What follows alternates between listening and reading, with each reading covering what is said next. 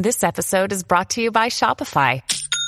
Forget the frustration of picking commerce platforms when you switch your business to Shopify, the global commerce platform that supercharges your selling wherever you sell. With Shopify, you'll harness the same intuitive features, trusted apps, and powerful analytics used by the world's leading brands. Sign up today for your $1 per month trial period at shopify.com/tech, all lowercase. That's shopify.com/tech.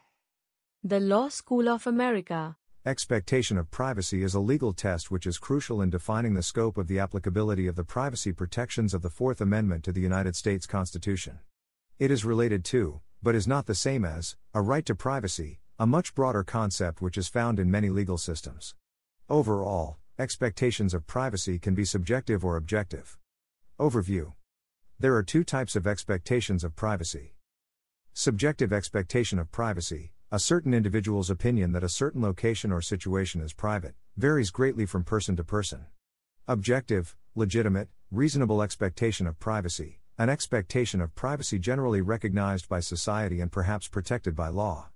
Places where individuals expect privacy include residences, hotel rooms, or public places that have been provided by businesses or the public sector to ensure privacy, including public restrooms, private portions of jailhouses, or phone booths. This expectation extends against both physical and digital intrusions, and even cell tower geolocation data is protected. In general, one cannot have a reasonable expectation of privacy for things put into a public space. There are no privacy rights in garbage left for collection in a public place. Other examples include pen registers that record the numbers dialed from particular telephones, conversations with others, though there could be a Sixth Amendment violation if the police send an individual to question a defendant who has already been formally charged, a person's physical characteristics, such as voice and handwriting, what is observed pursuant to aerial surveillance that is conducted in public navigable airspace not using equipment that unreasonably enhances the surveying government official's vision, anything in open fields, for example, a barn, smells that can be detected by the use of a drug-sniffing dog during a routine traffic stop, even if the government official did not have probable cause or reasonable suspicion to suspect that drugs were present in the defendant's vehicle, and paint scrapings on the outside of a vehicle. While a person may have a subjective expectation of privacy in his/her car, it is not always an objective one, unlike a person's home.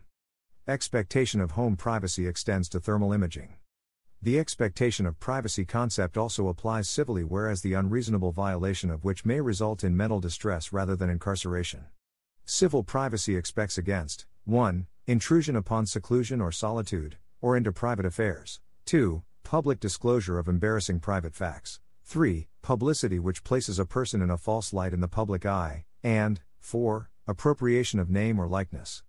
Privacy and search. The expectation of privacy is crucial in distinguishing a legitimate, reasonable police search and seizure from an unreasonable one. A search occurs for purposes of the Fourth Amendment when the government violates a person's reasonable expectation of privacy.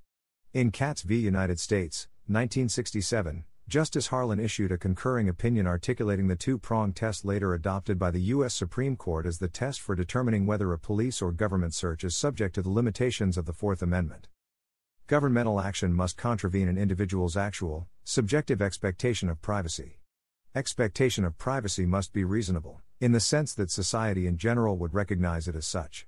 To meet the first part of the test, the person from whom the information was obtained must demonstrate that they, in fact, had an actual, subjective expectation that the evidence obtained would not be available to the public. In other words, the person asserting that a search was conducted must show that they kept the evidence in a manner designed to ensure its privacy. The first part of the test is related to the notion in plain view. If a person did not undertake reasonable efforts to conceal something from a casual observer, as opposed to a snoop, then no subjective expectation of privacy is assumed. The second part of the test is analyzed objectively. Would society at large deem a person's expectation of privacy to be reasonable? If it is plain that a person did not keep the evidence at issue in a private place, then no search is required to uncover the evidence. For example, there is generally no search when police officers look through garbage because a reasonable person would not expect that items placed in the garbage would necessarily remain private.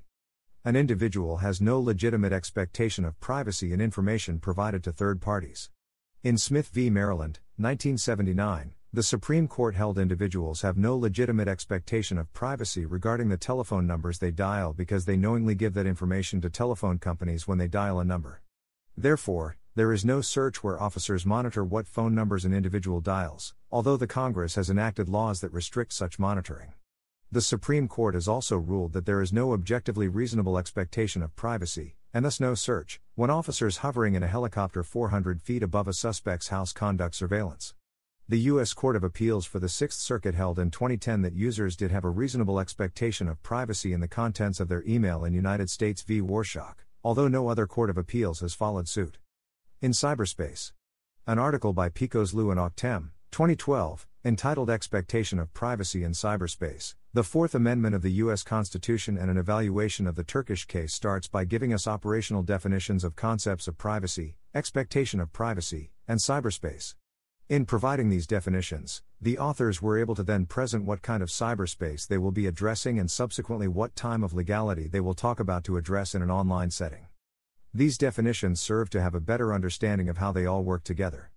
The authors identify that there needs to be policy to address privacy in cyberspace. The article evaluates the extent of the law and how it can protect people's expectations of privacy within the cyber environment. The article talks about privacy expectations in cyberspace while discussing the Fourth Amendment of the United States Constitution. The Fourth Amendment provides citizens of the United States with security of themselves, their house, and from unreasonable searches and seizures. If these are violated, there are reasonable sanctions for the violating party. However, the article points out that the Fourth Amendment does not protect individuals from informational privacy. It has been established that since the government can seize any item, then it is able to obtain access to the information they want or need. The article focuses and tells us that the Fourth Amendment and how it applies to decrypting an internet communication and how it cannot trespass the reasonable expectation of privacy. In other words, this type of communication cannot violate the Fourth Amendment rights. Finally, the article presents the state of privacy during the time it was written and compares it to the privacy in the Turkish judicial systems. The authors take particular notice to how there needs to be a strong political desire to secure privacy issues in society, specifically in cyberspace. There is an expectation of privacy for the contents of a cell phone. Cell phones receive Fourth Amendment protection because they no longer contain just phone logs and address books, they contain a person's most sensitive information that they believe will be kept private. The expectation of privacy has been extended to include the totality of a person's movements captured by tracking their cell phone. Generally, a person loses the expectation of privacy when they disclose information to a third party, including circumstances involving telecommunications. However, the Supreme Court has extended Fourth Amendment protections to the CSLI data generated by a cell phone tracking a user's movements because the disclosure is not voluntary. Phone companies keep the records for years, and the invasive nature of the scope of information that can be gathered by tracking a person's movement for extended periods of time. Court cases. In Florida v. Jardines on March 26, 2013, the U.S. Supreme Court ruled that police violated the Fourth Amendment rights of a homeowner when they led a drug-sniffing dog to the front door of a house suspected of being used to grow marijuana. In a 5-4 decision, the court said that police conducted a search when they entered the property and took the dog to the house's front porch. Since the officers had not first obtained a warrant beforehand, their search was unconstitutional, the court said. The court said the police officers violated a basic rule of the Fourth Amendment by physically intruding into the area surrounding a private home for investigative purposes without securing a warrant. When it comes to the Fourth Amendment, the home is first among equals, Justice Scalia wrote. At the amendment's very core stands the right of a man to retreat into his own home and there be free from unreasonable government intrusion. Scalia added, this right would be of little practical value if the state's agents could stand in a home's porch or side garden and trawl for evidence with impunity. This case may provide some argument or protection in the area of reasonable expectation of privacy in one's home and curtilage given the rapid advancement of drone technology, particularly given law enforcement's stated intent to deploy these technologies. This question may well turn on the court's interpretation of the naked eye test, described in the earlier Cirolo case, in relation to the enhanced view test. It would seem enhanced views are achievable through the use of drone technology. Reference also, Kilo v. United States, 2001. Precludes enhanced views from outside a home without a warrant, using thermal imaging. In Missouri v. McNeely on April 17, 2013, the U.S. Supreme Court ruled that police must generally obtain a warrant before subjecting a drunken driving suspect to a blood test. The vote was 8-1, with Justice Clarence Thomas the lone dissenter. In R v. Tesseling, the Supreme Court of Canada identified that the defendant did not have a reasonable expectation of privacy with regards to the information policemen acquired from him. These officers obtained this information by using warrantless infrared imaging to monitor the respondent's home. The court tried to answer the questions of what can be expected to be covered by reasonable expectation of privacy. They specify that information that is covered under reasonable expectation of privacy is called deeply personal information. Matheson, 2008, offers the view that deeply personal information can be related to sensitivity. One common functional used to describe privacy and personal information is a matter of control. This type of information is to be treated within the choice of the individual that holds the information. However, the difference between deeply personal information and other information is that this particular type of information tends to be related to how vulnerable and sensitive an individual is to the exposure of said information. Matheson, 2008, tells us that it is particularly deemed deeply personal information if the personal information would weaken the individual's account or personal story about himself or others if shared. Matheson, 2008, states that, while questionable, the Supreme Court of Canada's decision was partly right because the defendant did not have a reasonable expectation of privacy when it came to the warrantless infrared search. In marketing, privacy has also been talked about in the context of business actions, consumer reaction, and regulatory efforts from both consumers and marketers' interaction. Milne and Shalini, 2010, presented the question of how both of these groups start and upkeep privacy boundaries. Information about the relationship between consumers and marketers has been defined by this fine line of what is the privacy a customer is willing to provide to the marketer. Milne and Shalini, 2010, used information gathered in a national online survey to compare 3 different groups of customers. They asked these groups questions around the limits of using information technology such as the use of cookies, biometrics, loyalty cards, radio frequency identification, text messaging, pop-up advertisements, telemarketing, and spam. The authors use these same surveys with groups of marketing managers and database vendors.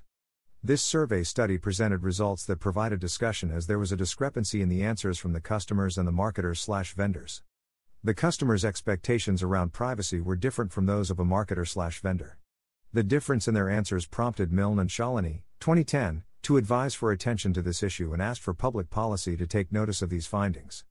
Expectation of privacy is a legal test which is crucial in defining the scope of the applicability of the privacy protections of the Fourth Amendment to the United States Constitution.